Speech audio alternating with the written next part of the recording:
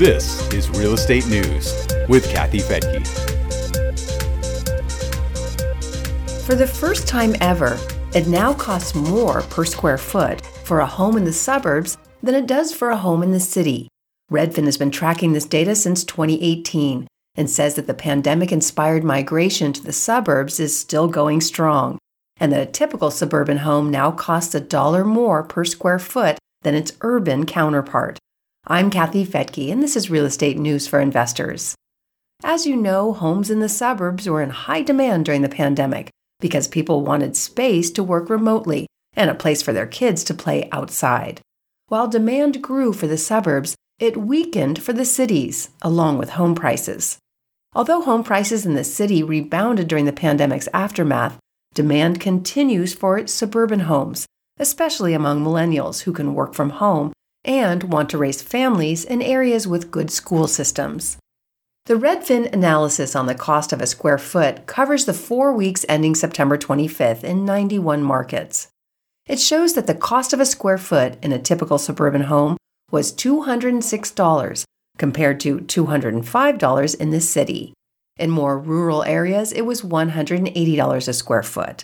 Those square foot prices reflect year-over-year increases of 9.5% in the suburbs, 3.5% in the city, and an 8.4% increase in more rural areas. Overall home prices reflect a similar relationship, with the typical suburban home price up 6.6% to $385,000, and the typical urban home up 2.7% to $310,000. In rural areas, home prices were up about 4% to $333,000. Demand for suburban homes has skyrocketed because of the remote work movement, but many people rediscovered the urban lifestyle during the pandemic recovery. Redfin economist Shahriyar Bukhari says many homebuyers were looking for the best of both worlds, a home with both space and walkability, combined with low mortgage rates. But now with higher mortgage rates, she says, today's buyers can't afford everything on their wish list, so many are prioritizing space over walkability.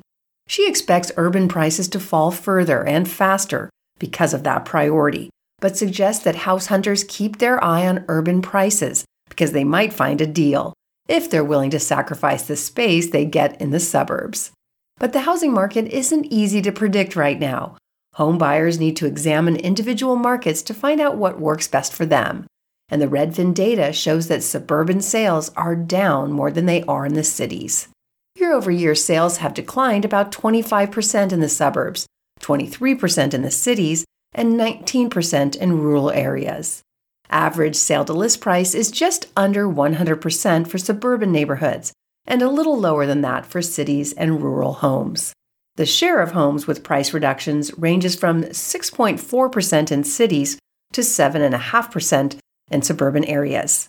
That's pretty low considering these high interest rates today. The biggest price drops in the nation are happening in the San Francisco Bay Area. The price per square foot is down about 6.2% in San Francisco. New Orleans is second on that list, followed by Philadelphia, New York, and Oakland, California. It's interesting to note that several Florida cities are among those where prices are still rising by double-digit percentages, including Tampa and Orlando. It's also interesting to note that of all the 91 markets that Redfin analyzed, only about 10% of them showed declines in the price of a square foot.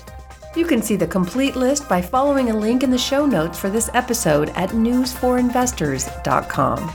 I'm Kathy Fettke, and thanks for joining me here on Real Estate News for Investors. The views and opinions expressed in this podcast are provided for informational purposes only and should not be construed as an offer to buy or sell any securities or to make or consider any investment or course of action. For more information, go to newsforinvestors.com.